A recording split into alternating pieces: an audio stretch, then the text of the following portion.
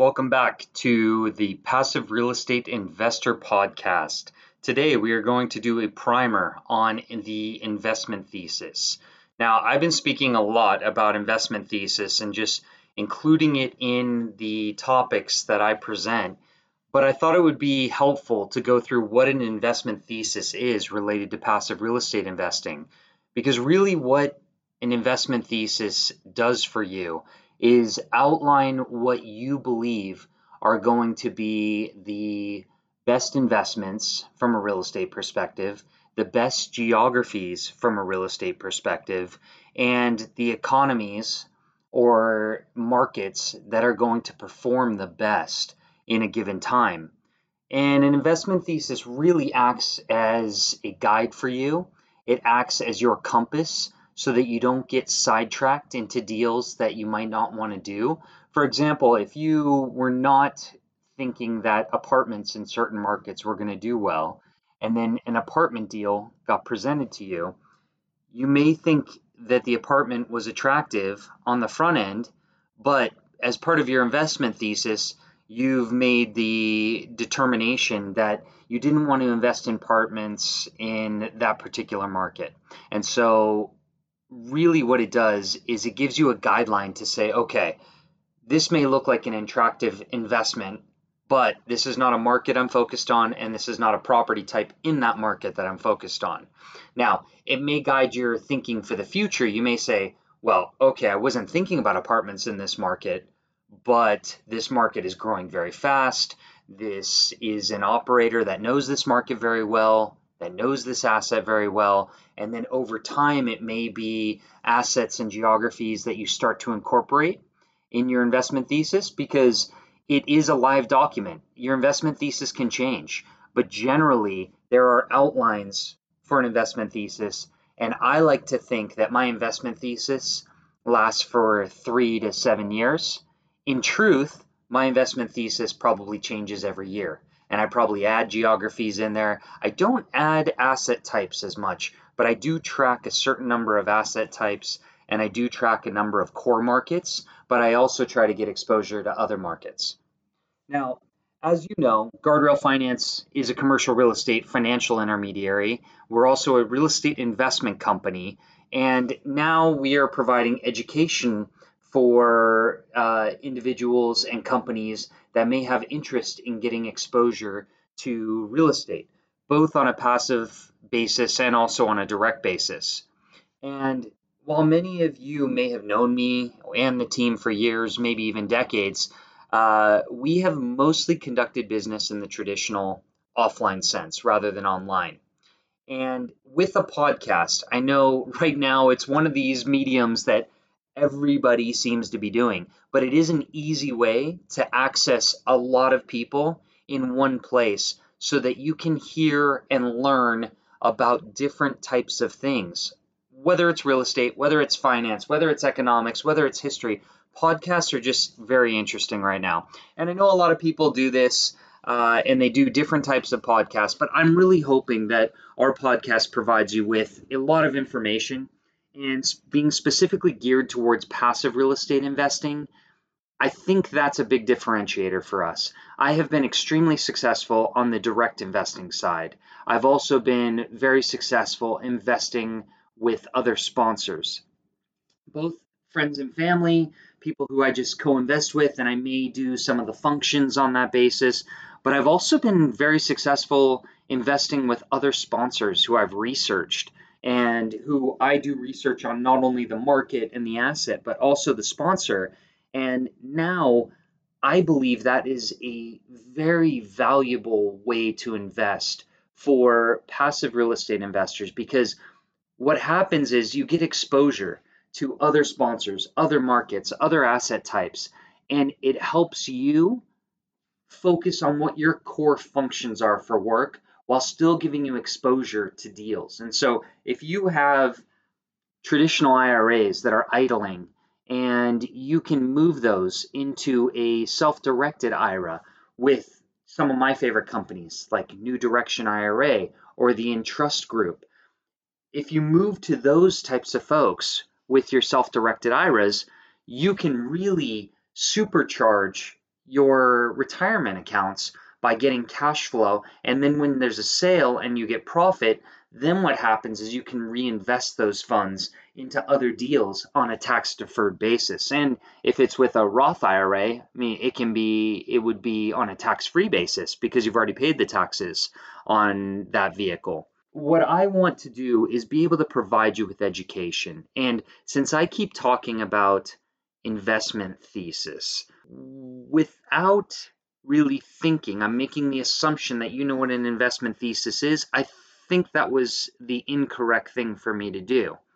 And so I really wanted to take this time to go through an investment thesis and also walk through how I look at it, because I'm hoping that that will be beneficial for you as you go forward in your passive real estate investing. And with the way that I look at things, both as an investor and also as a financial intermediary, I see access to what's going on with deals. I see what's going on in the financing world now that we're providing these education with our website, our email marketing, our social media channels, our Passive Real Estate Investor Wealth Club, and now the Passive Real Estate Investor Podcast. I have access to a number of professionals in the real estate markets. And with my experience, with my knowledge, with the investments that I've made, I want to be able to pass that on to you as well and be able to save you from some of the pitfalls that I had to endure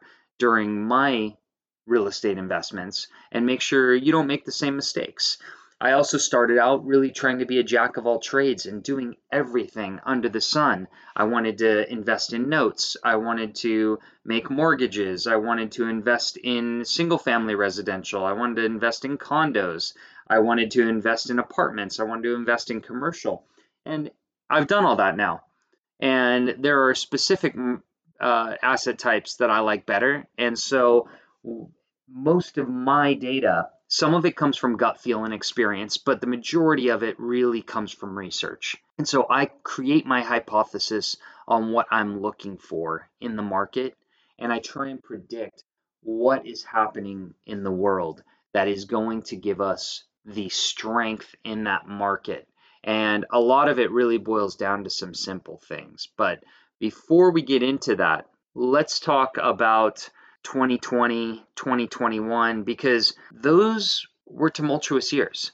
We were in the middle of a pandemic in both 2020 and 2021. Our markets continually were starting and stopping. We were having mask mandates. We were having store closures. We were having school closures. We were having no travel. It has been a very trying time for individuals, for families, and even for investors. It has been tough to determine what the best investments are to make. And so the US, officially entered recession in February of 2020, which really ended that longest expansion in the country's history, but it was all due to coronavirus. It has been challenging for a number of people where it's wreaked havoc on the health, life safety, the jobs markets, the overall economy, personal wealth, mental health, and really also on the real estate industry. It's been particularly challenging for the office markets and for hospitality. And in some markets, I mean, I have clients in San Francisco who went from 100% occupancy to 30% occupancy.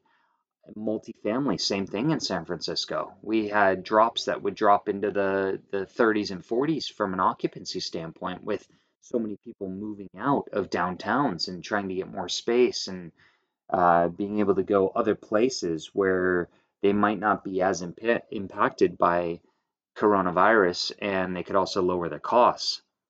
In 2021, we really saw things continue. The pandemic, while we were getting our arms around it, understanding it better, things were really remaining the same. But from an investment standpoint, 2021 started getting more exciting as people started getting their arms around the pandemic. Large investors, both domestic and international, continued to invest in the US in particular. and many of them increased their allocations to the US markets, especially especially since the US presidential election was also determined. And so that was another big thing that everyone was going through, the divide in the US and all the issues related to politics. What we were seeing is that investors were altering their geographies and asset types that they were investing in, but a lot of the large players were remaining active.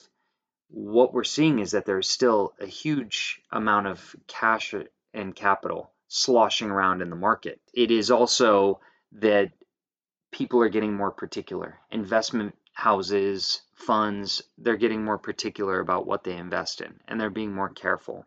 With an investment thesis, what we see is that a lot of times these are generalizations. As I said, you start with your hypothesis and then you support that with data. And sometimes it changes.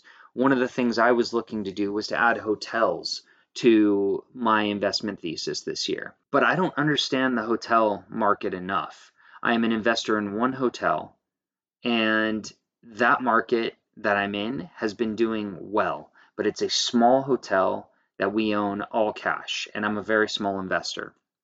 My partners are very strong, and we have no debt on the property. So effectively, we are just managing this for occupancy and to ensure that we can cover the operating expenses and overhead of the hotel. The data was not convincing enough to me that I should be jumping into the hotel market. So that was removed off of my investment thesis, even though I started 2022 thinking hotels might be a good investment for me, and it might be a good exposure to another type of asset. It's not one that I'm willing to make right now. If I would have just picked hotels, I would have been making this assumption and generalization, but that's not a good way to approach investing or the investment market. There are asset types and geographies that I like and that I'm focused on that we can showcase, but no two deals are the same. No asset type can be specifically applied across the board. If I was talking about apartments in a third tier market in Kansas, to pick a state, versus an apartment complex in San Francisco, you can't compare the two. San Francisco is having a lot of pain right now, even on the apartment side. While rents in the last quarter have been ticking up, there's still a lot of vacancy. A third tier market in Kansas, I just don't know the market and I don't understand the drivers in the economy. And so I'm not going to invest in that, but I'm not going to invest in San Francisco apartments right now either. And so that's not on my investment list. But what you have to do is look at data, and then you have to understand for yourself where you should be investing. And sometimes you will make gut feels and say, okay, this might be the timing to come back into San Francisco because it's starting to ramp back up. And I believe San Francisco will remain a gateway city into the future. And so then you make a judgment call based on the data, based on the trends, based on what's happening, and you use the data plus your information and your hypothesis to create the investments that you're going to be making. Now, with geographies, there are geographic regions as well that I like a lot, and that doesn't always mean that the submarket within that geographic region can be painted with the same brush. And a case in point again is, let's use the San Francisco Bay Area. While San Francisco right now might be having vacancy issues, if you go out into the suburbs heading towards Walnut Creek in the East Bay, a lot of the occupancies in the suburban markets that were kind of second and third tier cities before, those apartment markets have been doing phenomenally well. They haven't had collections issues. They have not had the same level of distress as San Francisco. And part of that is because there's more space. Part of it is because there's more amenities around. Part of it is because it may be closer to kids' schools. But people have moved out of San Francisco and then moved out into those second tier and third tier suburbs and drove up the valuations, drove up the occupancy, and have improved those markets greatly. So in 2022, I kind of came in thinking it's a year where there is a lot of capital sloshing around. So I said 2022 is going to be the year of the passive real estate investor.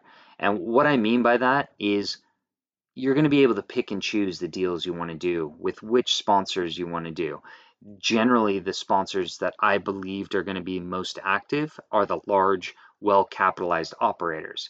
And if you can get access to those well-capitalized large operators, I believe the majority of them have the staying power in a market like this.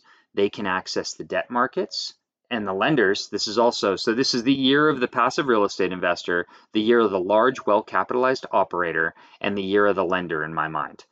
And it's really for the same reason for all three. Everybody has a choice. The lenders this year are not trying to do every single deal. The lenders are trying to do the best in class deals that fit their box. And so for a lot of these large deals that are very interesting in these markets where there's upside potential, the lenders are choosing to do loans with the best sponsors, with the best assets they can find, and the best geographies that they can find. The large, well-capitalized operators have a lot of cash. They have a lot of investors. They have a lot of access to lenders. They have a lot of tenants.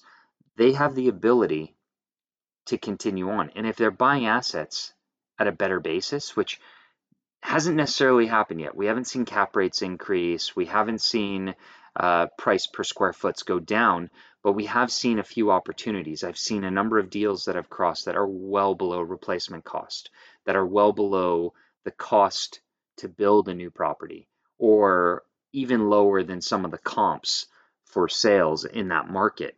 As a passive real estate investor, we also have the optionality to say, okay, the smaller operators who I know are not active in the market right now, but the large sponsor who knows a particular market, they're still in the market. And so you can make decisions about whether you want to co-invest with that group. And before you do that, though, you need to look at the factors that kind of drive these decisions. How is the overall economy doing?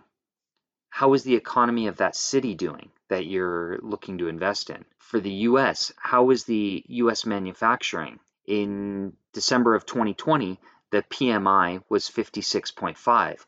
It jumped up to 60.7 in May of 2021, and now as of today, in May of 2022, we're at 55.4. This is all indications of how people were feeling about the market. So in December of 2020, people were not as bullish on the US manufacturing market. Then it started increasing in May 2021 as things were ramping up, as the supply chain was starting to get back on track and people needed to produce more goods. And now it's dropped again. And I think a big factor in May of 2022 is you've still got the pandemic going on, but now we've got a war in Russia and Ukraine that is affecting things as well. And so the sentiment is not as high. The other thing you want to look at are jobs. Are jobs being created in the US overall? And right now I'm making the assumption that we are mostly US passive real estate investors. So are the jobs in the US, are the jobs being created overall? In the state that you're looking at, are jobs being created? In the city or the submarket that you're looking at, are jobs being created? What types of jobs? Are they jobs that can be replaced in the future with robots, with artificial intelligence, or are they jobs that are sustainable, that are going to last for some amount of time? How's the unemployment rate? The US currently is sitting in May of 2022 at 7.1% unemployment rate. It was 3.68 in 2019. So not quite double, but almost double. And if you really look at the national unemployment rate, there's currently about 5.7 million individuals that are looking for a job but are considered unemployed, and they are not part of the official unemployment figures. So does that mean that our unemployment rate is actually higher than 7.1%? It probably does. And this has been the problem with data and the US Census Bureau, is that it's a little misleading because we're taking people out of the job market or out of the statistics who probably should be there. Normally I like to talk about, the diversification factors being asset types, geography, and sponsor. But today, with those economic factors, what I look at first is geography. And I use those economic figures I was just talking about, the economy, the jobs creation, the in-migration to different states, the unemployment rate in different areas. Even I'm looking at COVID cases. Are some markets doing better than others? That's a new one that I've added. I look at city data. City data is a online service that really breaks down the crime statistics, the demographics of a certain market. So before I make an offer on a property, I will always look at the city data to see if it's somewhere where I want to invest, if it's somewhere that, if it's a sub-market that I think is worthy of our investment dollars.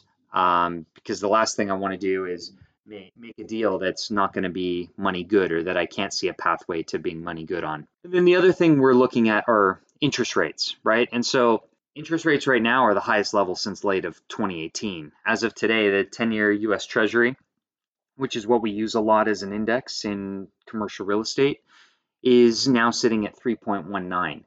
And I can tell you, all in 2020 and 2021, I was doing deals for clients that were in the high twos to low threes.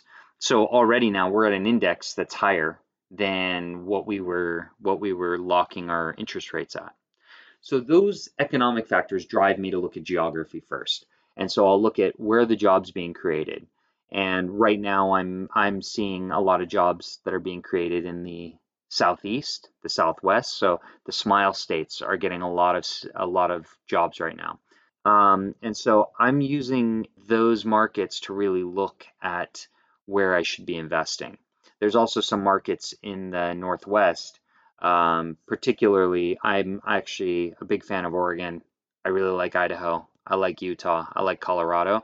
So those four states are seeing some job growth as well. I use that to drive my decisions. If I say, okay, well, I have a couple assets in Colorado, I have an asset in Idaho, I have, 5 assets in Oregon, or I have some investments there. You can start picking and choosing which ones that might be areas that you want to continue looking at. So I look at geography and I say, okay, out of the markets that I'm tracking right now, which markets are the markets that I should be heavily focused on? If a deal crosses my desk, where should I be focused? And so I try and narrow down the sub-markets that I am going to be investing in.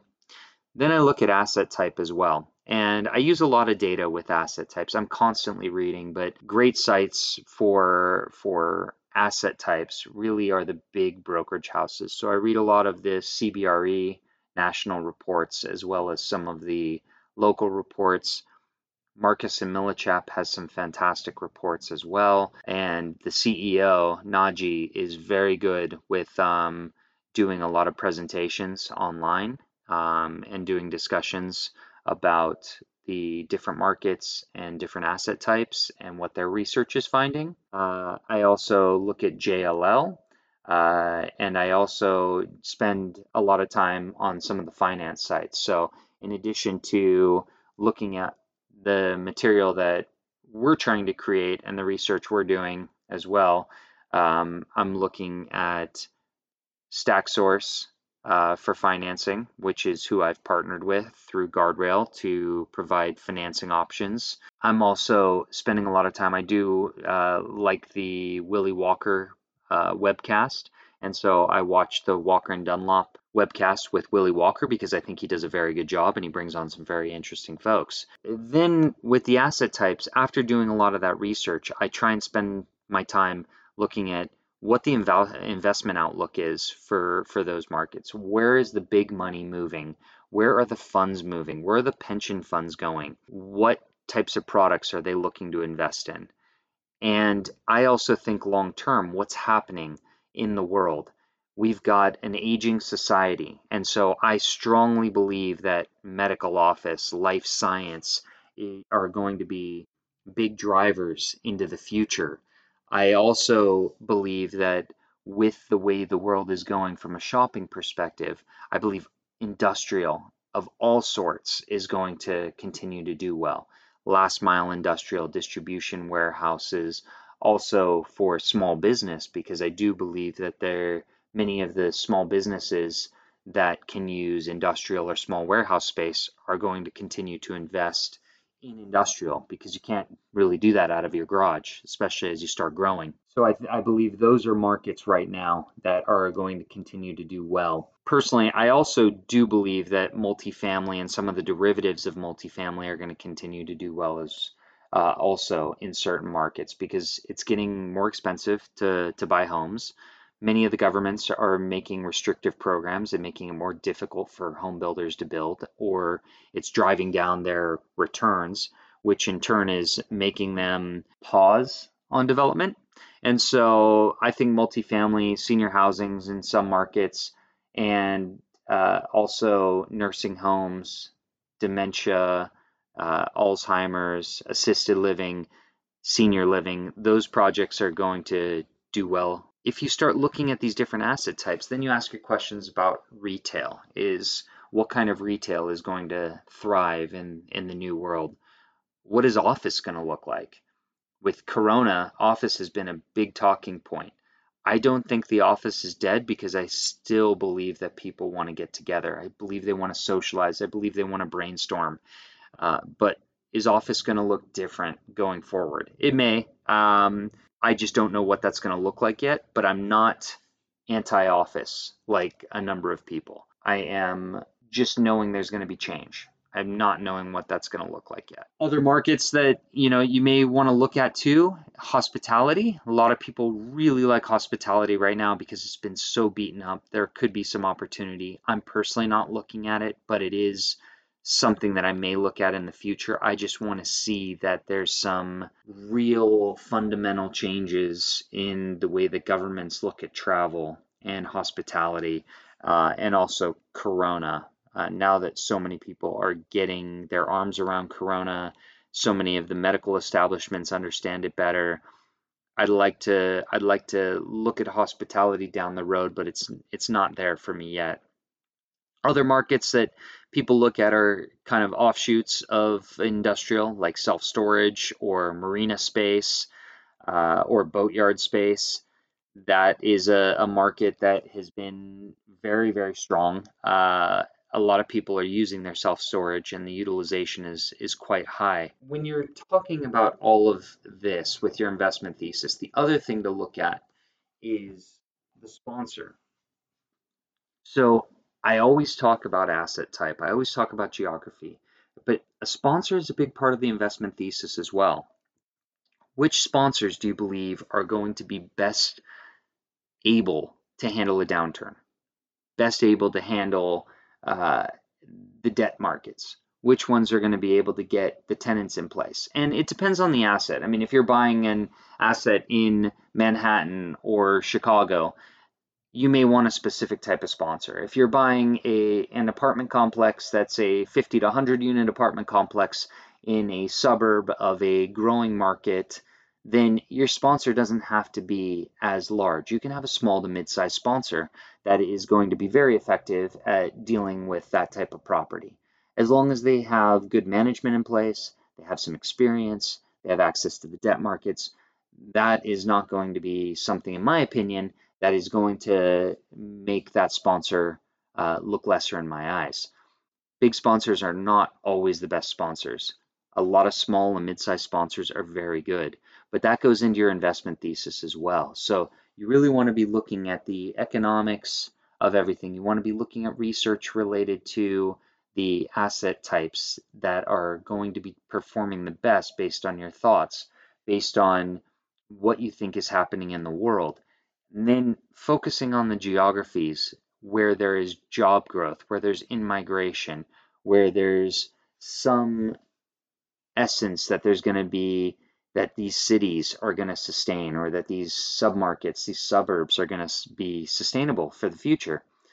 And then lastly, also looking at the sponsors. And so this is what goes into an investment thesis. This is how you look at the world from a real estate investing standpoint. And that's how you get access to good deals, because then you are guiding yourself down a path of what types of assets you should be looking at. And then you're not spending time on other deals that cross your desk. And in some cases, maybe that means you're doing 1 deal a year, 2 deals a year, 3 deals a year. And then over time, you may be doing more. And so that's why an investment thesis is important, because what you want to do is have your money grow. And the best way to have your cash flow and your net worth grow is by doing good deals with good sponsors in good markets where you have good in-place cash flow with upside potential so that you can reap the rewards and profit long term. So, as always, I'd like to thank you for joining us today. The Passive Real Estate Investor Podcast is an educational podcast. It is not offering any advice. I do not know your particular situation, and I am not an advisor on the finance side. We are not attorneys. We are not CPAs. We are here to provide education and to showcase different ideas, strategies, and opportunities that can help you grow your passive cash flow and increase your net worth.